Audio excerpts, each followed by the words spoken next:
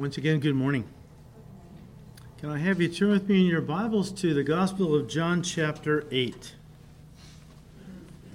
If you're new with us, we welcome you. We are working our way through John's Gospel here at Calvary on Sunday morning, working through it verse by verse. We come to John 8 this morning, and actually John 8 begins with the last verse of chapter 7.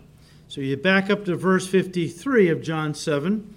It says, "And everyone went to his own house, but Jesus went to the Mount of Olives." Now, John chapter 7 closes after a tumultuous day in the temple, where Jesus had publicly declared himself the living water for the thirsty soul, the only one that can give everlasting life. We see in chapter 7, verses 37 to 38, it says, "On the last day, the great day of the feast, Jesus stood and cried out, saying, 'If anyone thirst, let him come to me and drink. He who believes in me, as the scripture has said, out of his heart will flow rivers of living water.'" The last day, the great day of the feast, refers to the final day of the 7-day Feast of Tabernacles. Tabernacles, as we said, takes place in late September, early October of our calendar, which means it was now fall in Israel, roughly 6 months before Jesus' crucifixion. All the way through his ministry, pretty much his enemies had been simmering in their hatred towards Jesus. But now, the scribes, Pharisees, chief priests, their hatred had reached a full boil. And they had at this point committed themselves to his death by whatever means possible. As the feast was progressing, the 7-day feast, as it was progressing there in the temple area, Jesus began teaching at one point, and the people were responding to his message, a message of eternal life through him, of course. And the result was the crowds were growing. Now that made Jesus' enemies extremely uncomfortable, and so they dispatched the temple police to arrest him before too many people became convinced that he was indeed the Messiah. So the temple police went to arrest him. They came back empty-handed. Look at verse 45 of John 7. "Then the officers came to the chief priests and Pharisees, who said to them, 'Why have you not brought him?' The officers answered, 'No man ever spoke like this man.' Then the Pharisees answered them, 'Are you also deceived? Have any of the rulers or the Pharisees believed in him? But this crowd that does not know the law is accursed.'" So these guys went to arrest Jesus, started listening to what he had to say, got so enamored with the message they forgot to arrest him. Came back empty-handed. But that was pretty much how that day ended. The previous day, with Jesus' enemies wanting to destroy him, while the crowds were kind of debating among themselves, was he really the Messiah or just a deceiver? Look at chapter 7, verse 12. Well, the crowds eventually went home for the night, but it says in chapter 8, verse 1, Jesus went to the Mount of Olives, no doubt to spend the night in prayer and in communion with his Father. We know from the Gospels that as we move into the last 6 months of his life before the cross, he is going to spend more and more sleepless nights in prayer, preparing himself for what was coming. So verse 2, "Now early in the morning, he came again to the temple, and all the people came to him, and he sat down and taught them." You know, there's something special about getting up early to spend time with the Lord. The quietness and serenity of, the early morning is especially conducive to hearing his voice and having fellowship with him, as these folks learned firsthand. They had made the effort to get up early and go to the temple to worship God. Remember now, the day before, the 7-day Feast of Tabernacles ended. But the 8th day, the day after, was known as Shemi Atzeret, which is a high holy day. First day of the Feast of Tabernacles and the 8th day were considered Sabbaths, high holy Sabbaths. And so folks got up early to come to the temple and worship God. And as they desired to seek God, they were rewarded. If you desire to seek God, and something about the morning again, and seek him early before you start your day, I'm convinced he will reward you in some way. You'll get to know him in a deeper way. These folks wanted to worship God. They came to the temple early and were rewarded by hearing the voice of God, literally, audibly, in the person of Jesus Christ, as he taught them the Word of God. What would it be like to have Jesus teach a Bible study? Right? I always admire the two disciples on the road to Emmaus, the afternoon after the resurrection, how he met them. They know it was Jesus right away, but he taught them, opened their eyes, opened their understanding to the Scriptures, right? Someday, I believe, of course, when we see him face to face, he will teach us the Word. And until that time, you're going to have to put up with me. But that's coming, okay? Something to look forward to. Big deal. Anyways, so very peaceful, serene atmosphere, early morning, peaceful, people with a heart to worship God there, listening to God incarnate teach the Word. Just beautiful, a peaceful scene. Suddenly, though, was disrupted by a very ugly confrontation. Verse 3. Then the scribes and Pharisees brought to him a woman caught in adultery. And when they had set her in the midst, they said to him, Teacher, this woman was caught in adultery in the very act. Now Moses in the law commanded us that such should be stoned. What do you say? This they said, testing him, that they might have something of which to accuse him. The scribes copied the law. This were the guys before the copy machines were invented, the printing press and so on. They copied the law meticulously, the whole Word of God, especially the law, but they would copy it not word by word, but letter by letter. And they had a whole system whereby they could check a page to make sure all the letters added up, because the Hebrew, the letters have numerical equivalent. So they would had a system. They knew the total for each page. If there was all the letters were there, what it would add up to, and if it added up to that, they knew that was good. They'd copied it exactly perfectly. If it didn't add up, they'd burn it and start over. That was their reverence for the Word of God. It didn't matter how much effort they put in. They only wanted to make sure they got the Word correct. The new copy was perfect to the old. So they copied the law. They interpreted, because they were always in the Word, so they interpreted what God meant when he said these things. And, of course, they taught it to the people. The Pharisees were the extreme legalists of the day, very self-righteous men who thought that they kept the law, and only they kept the law, by the way, the law of Moses. And these two groups, guys, were so revered in Israel, the scribes and Pharisees, that the Jews had a saying, if only two people made it into heaven, one would be a scribe, the other would be a Pharisee. The people thought they were about as holy men of God as you could possibly get. Of course, Jesus saw something else going on in their hearts. Both groups were utterly blind to their own hypocrisy, but Jesus knew it. You can read Matthew 23.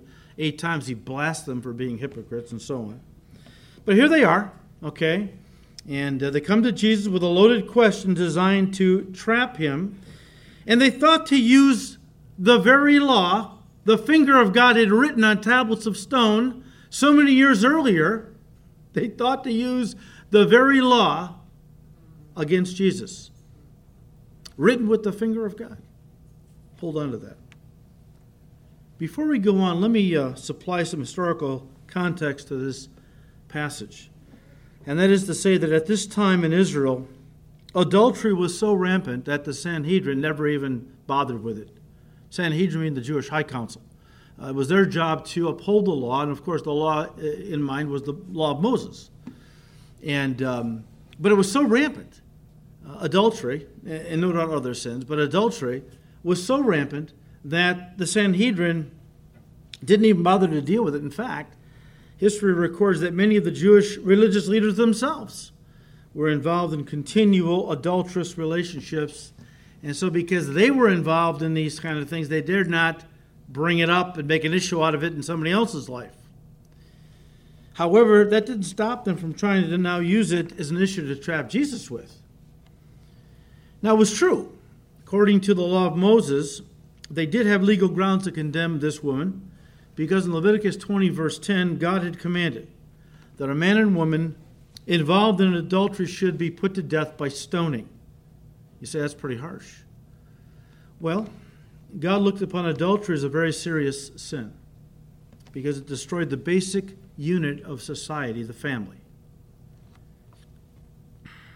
And so these men did have a case from a legal standpoint to condemn this woman to death, except for one small problem. Where was the man? Where was the man? In the law, God said that both the man and the woman guilty of adultery were to be put to death. So if they caught this woman, verse 4, in the very act, where's the guy? This has led many to believe that Jesus' enemies had paid some man to lure this woman into an adulterous situation where they could break in and catch her in the very act so they could use her as bait to trap Jesus. Again, notice verses 5 and 6. They said to him, "Now, Moses in the law commanded us that such should be stoned. But what do you say?" This they said, testing him, that they might have something of which to accuse him. Guys, these men were not concerned about the law of God or what was right or wrong. They were hypocrites, all right? They came across looking like very holy, pious men, zealous for God's law. When it suited their purposes, they would violate the law all day long, and they did in their own lives. Most of it in their own hearts. We'll talk about that more in a moment. But guys, they weren't concerned about the law of God or what was right or wrong. I mean, she was only a means to an end, a pawn in their wicked plan to trap and kill Jesus. Her life was meaningless to them. All she was a warm piece of flesh to be used to accomplish their evil purposes. Many commentators believe that she was dragged naked from her home through the streets of Jerusalem and made to stand in front of Jesus in the crowd in that condition. Can you imagine how she must have felt? Her humiliation must have been beyond belief. Not only was she humiliated, she was also no doubt filled with anxiety and great fear. Because she, being a Jewess, no doubt knew that the penalty for adultery was stoning. And so she stood there, naked and afraid, before the crowd, and unbeknownst to her, the God of the universe, whom the Bible calls the righteous judge of all the earth, the Lord Jesus Christ. She stood before God and man, waiting to hear her sentence. I believe the crowd at that very moment was already beginning to pick up stones to kill her. Not everybody, but you always have some in the crowd that think they're so righteous, I'm going to let this gal have it, right? And I believe that there was probably a good number of people in that crowd that were already picking up stones to kill her, just waiting for Jesus to give them the green light to finish her off and remove this guilty sinner from their midst, as if they were so righteous. But I mean, she was guilty, right? That wasn't even a dispute. They caught her in the very act. I can just hear the crowd yelling to the Lord, "Just give us the word, Jesus, and we'll end her miserable life." Now, Jesus' enemies, they set this whole thing up. They were standing there, taking all of this in, and must have been beside themselves with gleeful, perverted joy, soaking in every second of this scene. You see, they believed they had caught Jesus on the horns of a dilemma, and he had no way out, or at least they thought. Look, they knew how compassionate and kind he was towards sinners. I mean, they all flocked to his ministry. So much of his ministry was made up of the very people the scribes and Pharisees routinely held in contempt. You know, that basket of deplorables we hear about. These were the tax collectors, the prostitutes, and other assorted sinners. I mean, if the scribes and Pharisees had their way, they would be all removed from the earth. These were the guys who were so self-righteous that when they walked through a town, they pulled their robes tight to their bodies, lest the wind should cause it to flap up against some sinner, and they would be defiled by this sinner's life.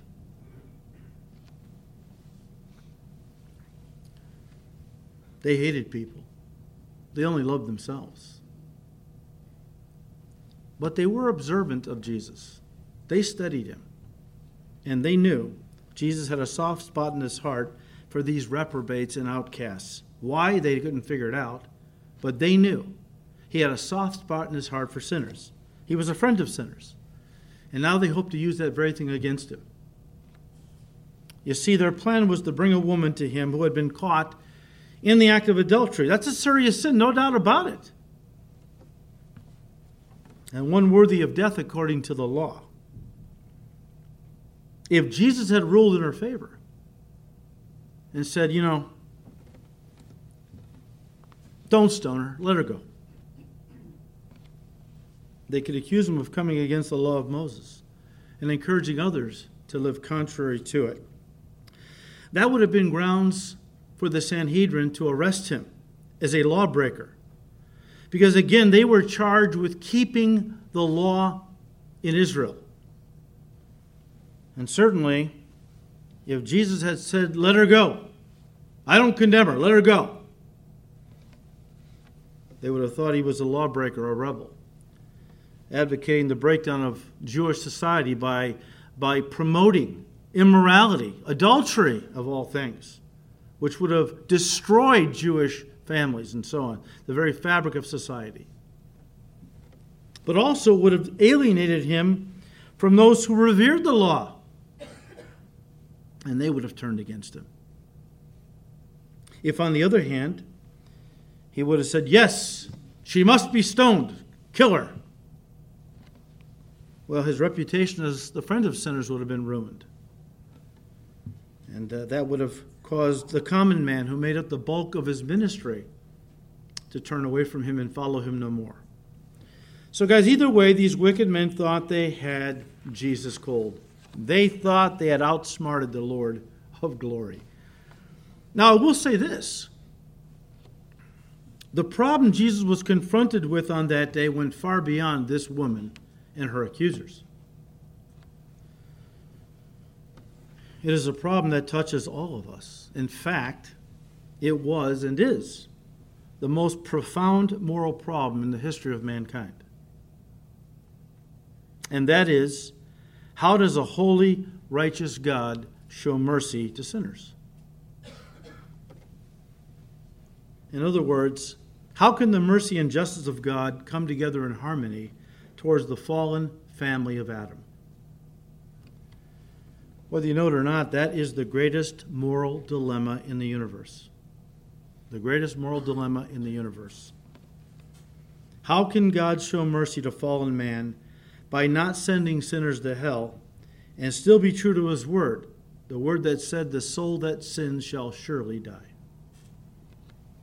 How can a righteous God ever make peace with unrighteous sinners so as to enter into fellowship with them? Well, of course, the answer is the cross, isn't it? The cross.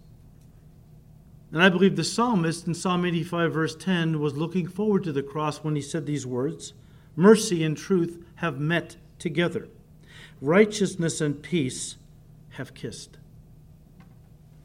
At the cross of Christ, justice and mercy kissed in perfect harmony, in that God's justice was satisfied.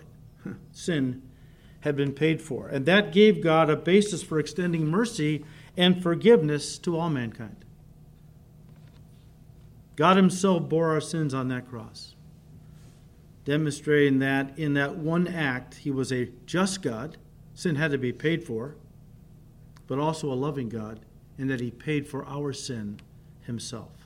Peter put it this way, 1 Peter 2:24, who himself, Jesus Christ, bore our sins in his own body on the tree, that we, having died to sins, might live for righteousness, by whose stripes you were healed.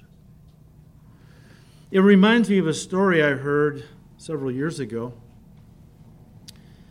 about a king of a tribe in South America.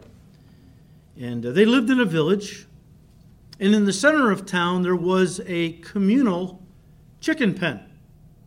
And the whole village ate from the chickens in this pen. It really helped all of them to survive, right? Well, one day it came to the king's attention that somebody had been stealing chickens from the communal pen. This went on for a while, And the king issued a command, a judgment saying, the person who is caught having done this will receive 30 lashes. Well, a few days later, they caught the thief. It was the king's own mother, an elderly, frail woman.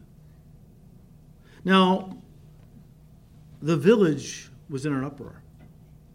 What was the king going to do? I mean, if he's a righteous king, he can't just let her go. I mean, he wouldn't let anybody else go, right? But if he did mete out the punishment and she got the 30 lashes, she would die at the scourging post. She could never, at the whipping post, she could never survive that. So the day was set for everyone to come together where the sentence would be, where the verdict would be given and the sentence carried out. This little gal, again, old, frail woman, was brought and tied to the whipping post. The king sitting on his throne in his royal robes, the robes that allowed him, that spoke of his kingship and the fact that he was a judge, the judge of this people. And the king from his throne made the decree. She is guilty and she must be punished with 30 lashes. Everyone gasped. They knew she could never survive that. Before the men who had the whips in their hands could carry out that sentence, the king stood up, took off his royal robes, exposing his bare chest and back, went over to where his mom was chained to the whipping post, wrapped his arms and body around her, and told the men, go ahead, start lashing. He literally demonstrated this very principle that our Lord Jesus Christ demonstrated more poignantly and powerfully than any human could. Because in the Garden of Eden, when man sinned, Adam and Eve sinned for all of us. We're all of the family of Adam. And God, on his royal throne from heaven, pronounced the human race guilty. And sentenced us to death. 4,000 years later, he took off his royal robes, became a man, and went to the cross, first of all enduring the whipping, the scourging, and then was nailed to the cross, dying in our place.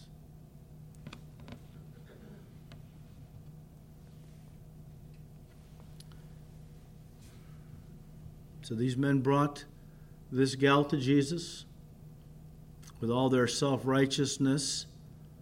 So we caught this woman in the very act of adultery. Moses in the law says she should be stoned. What do you say, Jesus, friend of sinners? What are you going to do here?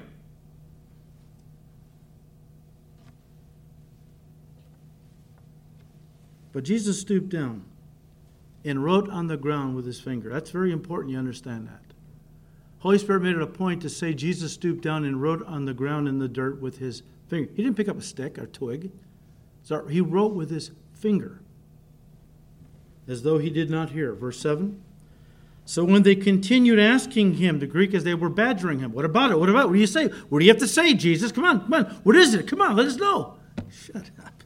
They just continued badgering him. And he raised himself up at one point and said to them, he who is without sin among you, let him throw a stone at her first. It's very interesting how Jesus handled this situation. His enemies thought they had him in an ironclad trap, and so they kept badgering him to make a judgment as to what they should do with her. It's interesting, he didn't answer their question directly, did he? He didn't try to defend the woman. He didn't argue the law of Moses with them. He simply turned the whole thing around and directed it at them. Jesus was basically laying down for them and for all of us the qualification for judging another. Sinless perfection. Now, please don't misunderstand. Okay, please. We just read in John 7:24 last week how Jesus said to these very men, don't judge by outward appearance, but judge with righteous judgment. So obviously, he's not saying that all judgment is forbidden. Christians will use that. Matthew 7:1. Judge not lest you be judged. And so they think that excuses them from judging anybody, that it's wrong to make any judgment. Well, Paul told Timothy, young pastor, teach the word faithfully and reprove, rebuke, correct, instruct with all long-suffering and doctrine. You can't rebuke, reprove, or correct if you don't make a judgment about the way somebody is living. That wasn't the issue. It's not wrong to go to somebody you love or care about and say, look, you claim to be a Christian, but you're living in sin. And I love you too much to let you go on like this. God loves you way more than me. I want you to get it right with him so he can bless you and use your life. That's not wrong. You see, her guilt was already determined. The Holy Spirit took that right off the table. She was guilty. She was caught in the very act. This was a judicial judgment that's in view here. A judgment that would cost her life is the idea. And I believe what Jesus is teaching us through this, the Holy Spirit, only a person who is perfect is qualified to throw stones at another in the sense of passing final judgment upon their lives as being irredeemable. You have to understand who Jesus was talking to here, who he was confronting. The scribes and Pharisees, the ultimate religionists and hypocrites. These were the men who didn't think a woman like this could be redeemed. They definitely didn't think Gentiles could be redeemed. They even taught that God only made Gentiles to fuel the fires of hell. They were absolutely unredeemable. But if you know the Pharisees and scribes, you know that basically they only thought they themselves were getting into heaven, their group. They hated everybody else. They certainly hated sinners. Couldn't understand why Jesus wanted to be around them all the time, or why they wanted to be around him. Well, because he gave them hope. I mean, the Pharisees and scribes basically made people think, if you don't keep the law as perfectly as us, you're never going to see heaven. Well, of course, most people could never do it like they did it. They were zealous. So they thought these tax collectors and prostitutes especially, and even a gal like this, they thought, there's no hope for us. But here comes Jesus. Don't listen to these guys. If you're weary and heavy laden by all the burdens the Pharisees and scribes are laying on you, come to me. Believe on me. I'm the living water that will quench your thirsty soul. I'm the bread of life that will give you eternal life. He gave them hope, and they flocked to him because people need hope.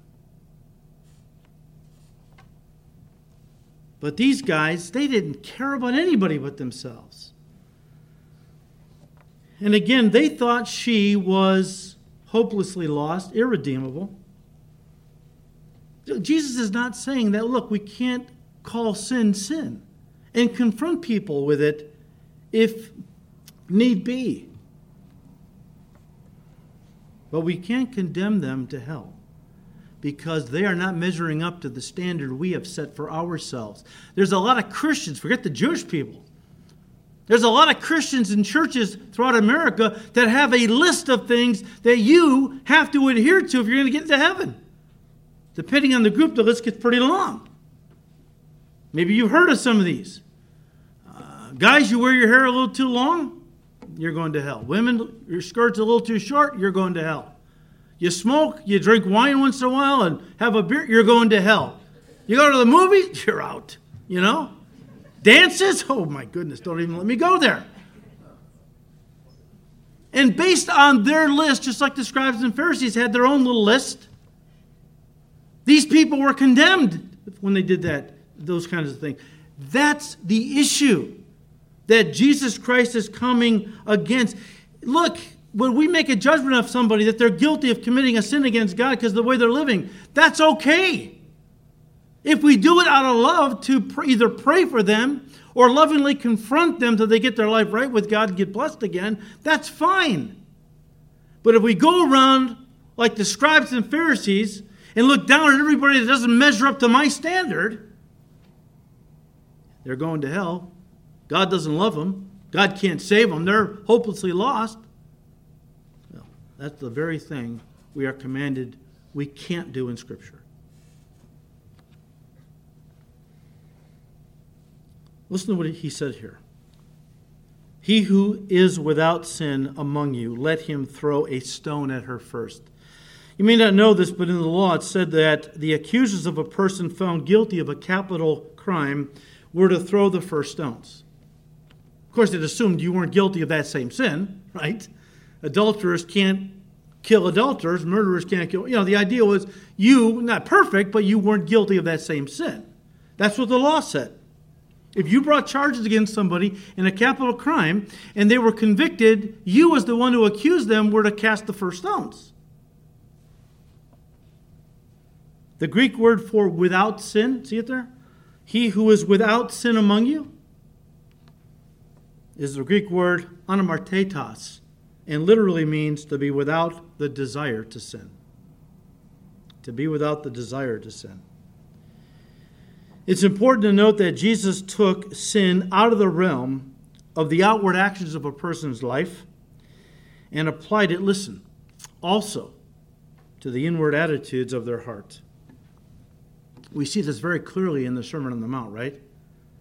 Matthew 5-7, but Matthew chapter 5, Jesus taught very clearly that God not only looks at the actions of our lives, but also the attitudes of our hearts when it comes to sin.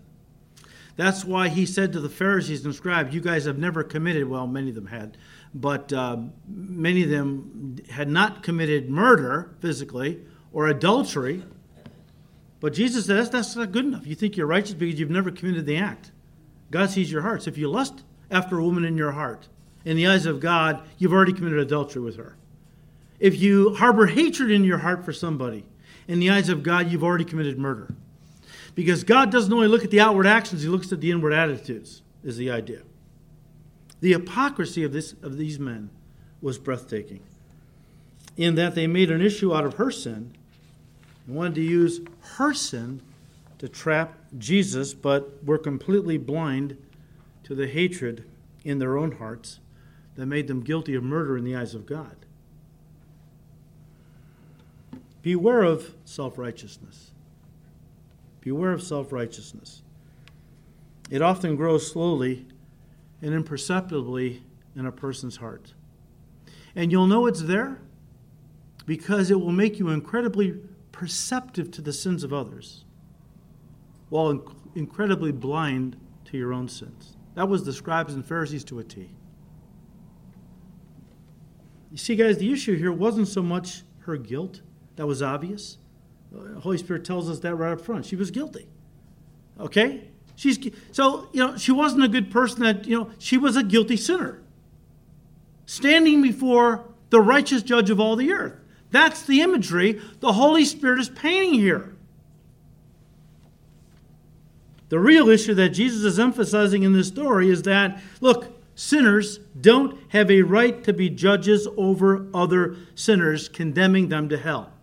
Because they're not in my group, They don't measure up to my standard of what I believe is required to get into heaven. Let me read to you. In fact, you can turn there, Romans 2.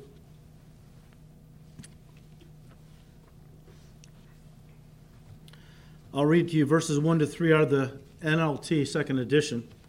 Because Paul the Apostle nails this very thing. And he wrote chapter 2 of Romans, in part, to the religionists in the Jewish culture and how self-righteous they were, always looking down at the sins of others but totally blind to their own sins. And so Paul nails them. He said, you may think you can condemn such people, that don't measure up to my standards, but you are just as bad and you have no excuse. When you say they are wicked and should be punished in hell, you are condemning yourself. For you who judge others do these very same things. Well, if not openly, in your heart. Verse 2, and we know that God in his justice will punish anyone who does such things. Since you judge others for doing these things, why do you think you can avoid God's judgment when you do the same things? The old Chinese proverb, be careful when you point a finger at someone, you've got three pointing back at you. So Jesus turns the tables. Oh, he was a master of spiritual jiu-jitsu. Oh, it was wonderful. How he always turned the tables on these guys, right? Instead of, they thought they had him, right? Caught him on the horns of a dilemma. We got him now. All of a sudden, and they're caught, right?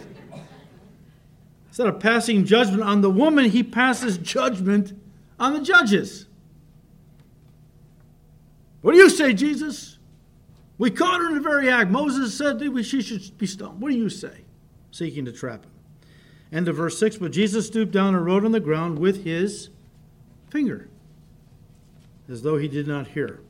So they kept badgering. What do you say? What do you say? What do you say?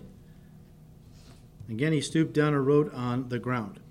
Now, guys, what Jesus wrote on the ground with his finger, we are not told.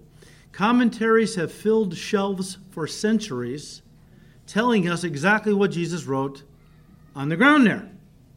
We don't really know, but I'm going to venture my opinion. Okay? The Greek word, and he wrote on the ground, the Greek word is katagraphein. And it literally means to write against. To write against. I believe what Jesus was doing was writing their names in the dirt. Starting from the oldest to the youngest.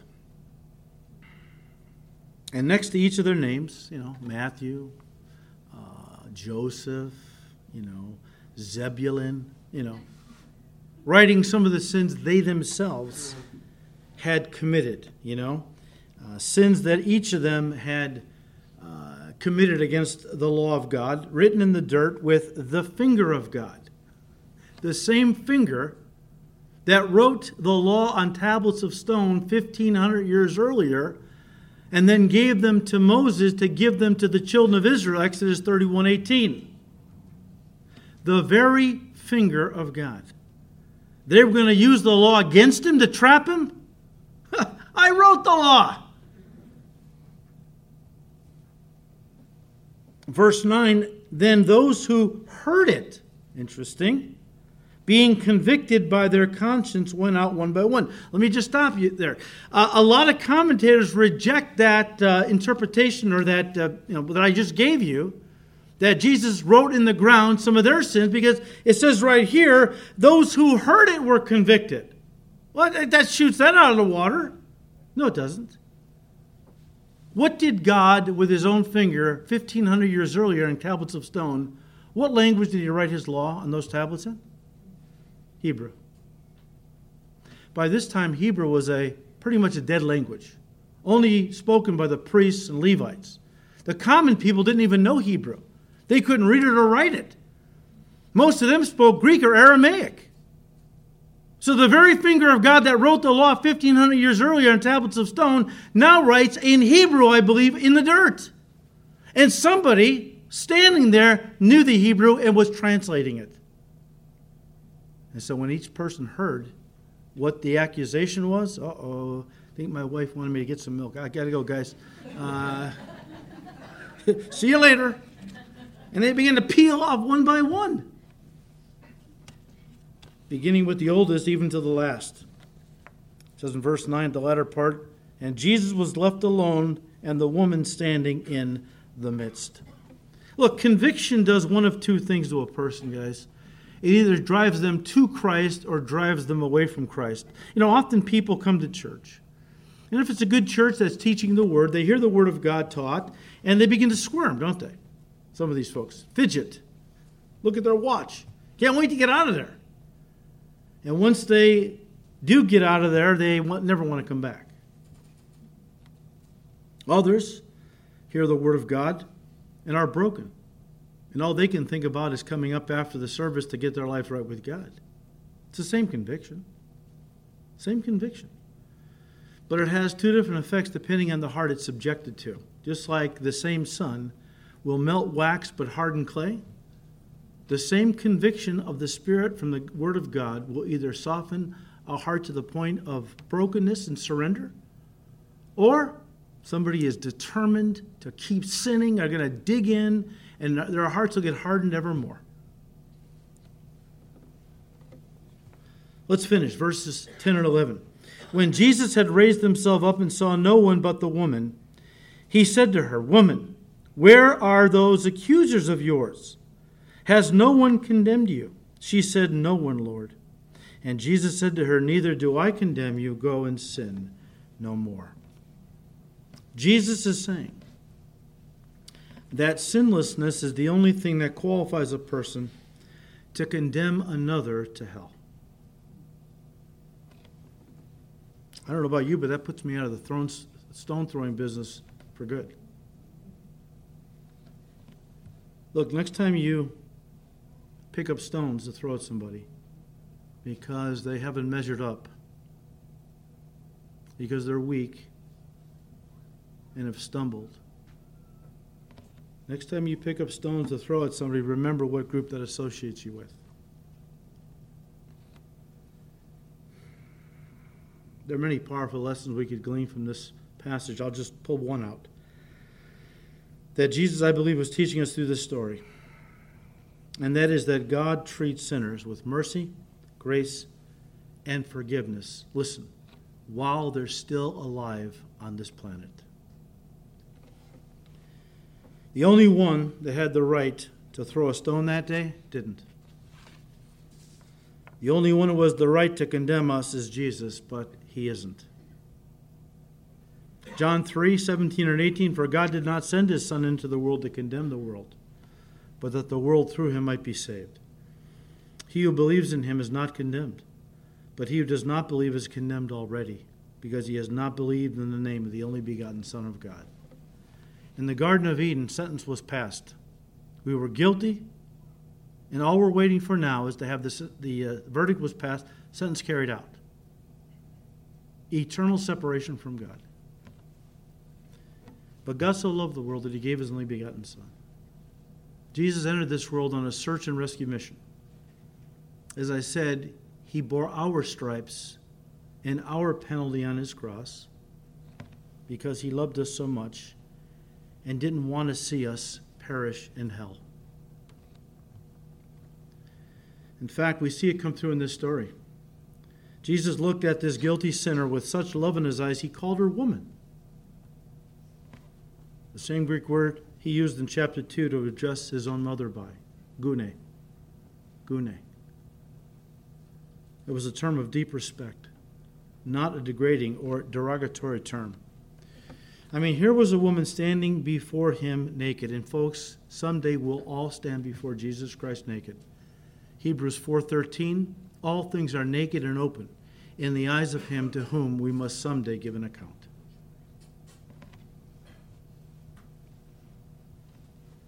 But here she was standing before the Lord of glory, the righteous judge of all the earth, naked, who just moments earlier had been involved in sexual immorality. She stands before him guilty.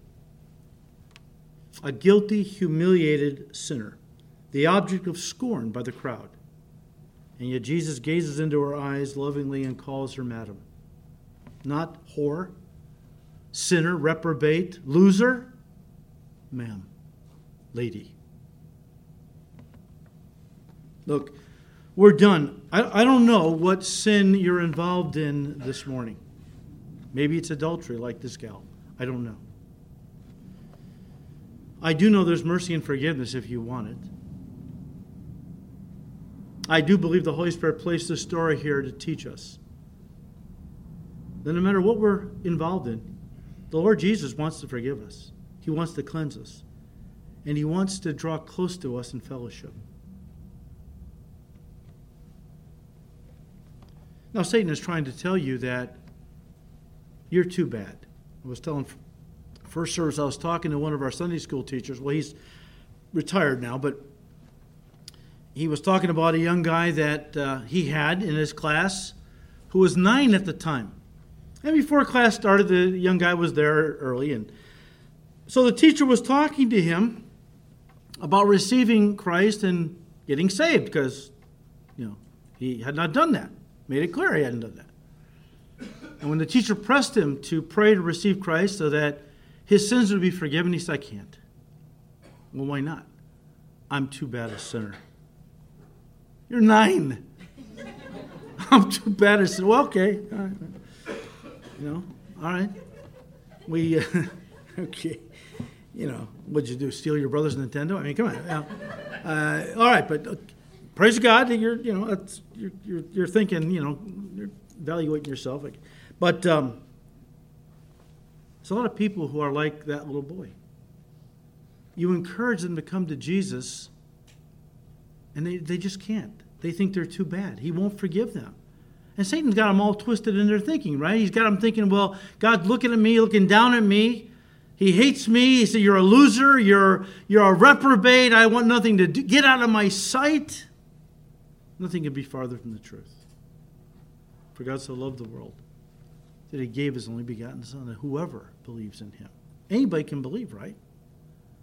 Pharisees keep the law perfectly. Jesus, believe on me with all your heart. And you won't perish in hell, but have everlasting life. 1 Timothy 2:4, God desires all men to be saved, all women to be saved. Come to the knowledge of the truth. If you come to Jesus this morning and you confess your sins, you be open and naked to him. Not hiding anything, Lord. Get it all out on the table. He knows it anyways. You're not hiding anything from him. All things are open and naked in the eyes of him, to whom we must someday give an account. He knows what we're involved in. You're not fooling him. Today is the day to get it right. Come before him, confess your sins, right? He will forgive you. He wants to forgive you. But notice what he adds at the end of his statement. Neither do I condemn you, but go and what? Sin no more. If he had just said, neither do I condemn you, go, that would have caused us to think, well, sin's not that big a deal to the Lord. Hey, I guess I can sleep around or live with somebody out of wedlock, and it really doesn't really matter to him. He adds the go and sin no more because sin is a big deal. Just because God is merciful and wants to forgive our sin doesn't mean it didn't cost the Son of God everything to die in our place to pay for those sins.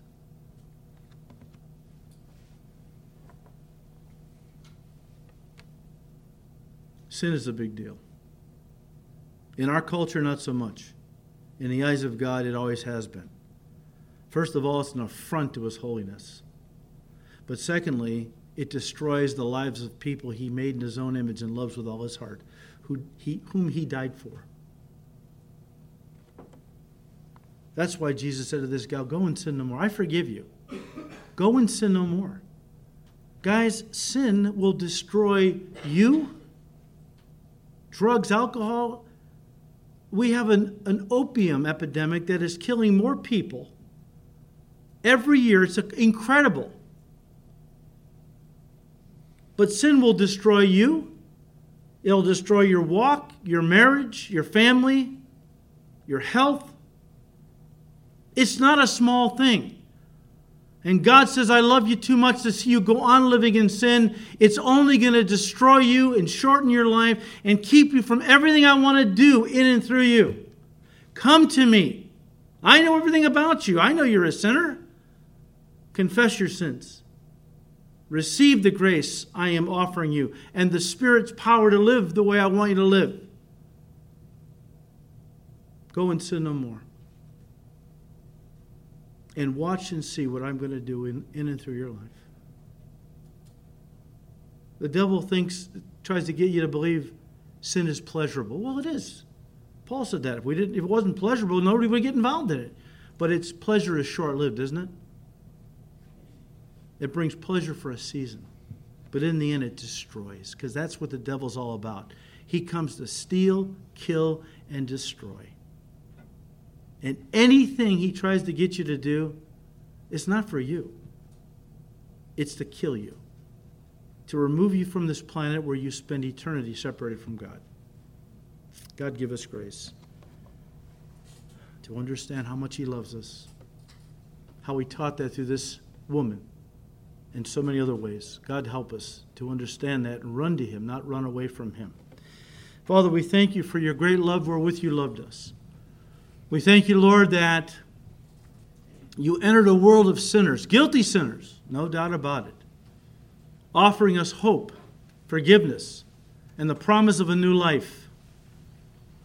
Father, we just pray that we as your children could walk in that newness of life, that the Spirit of God would strengthen us against sin, the flesh, and the devil's deceptions and temptations, that we would walk with you in holiness, purity, to honor you, and to live lives that will be a blessing to us and those around us. Father, we thank you. We ask you to keep blessing these studies in your word in Jesus' precious name. Amen.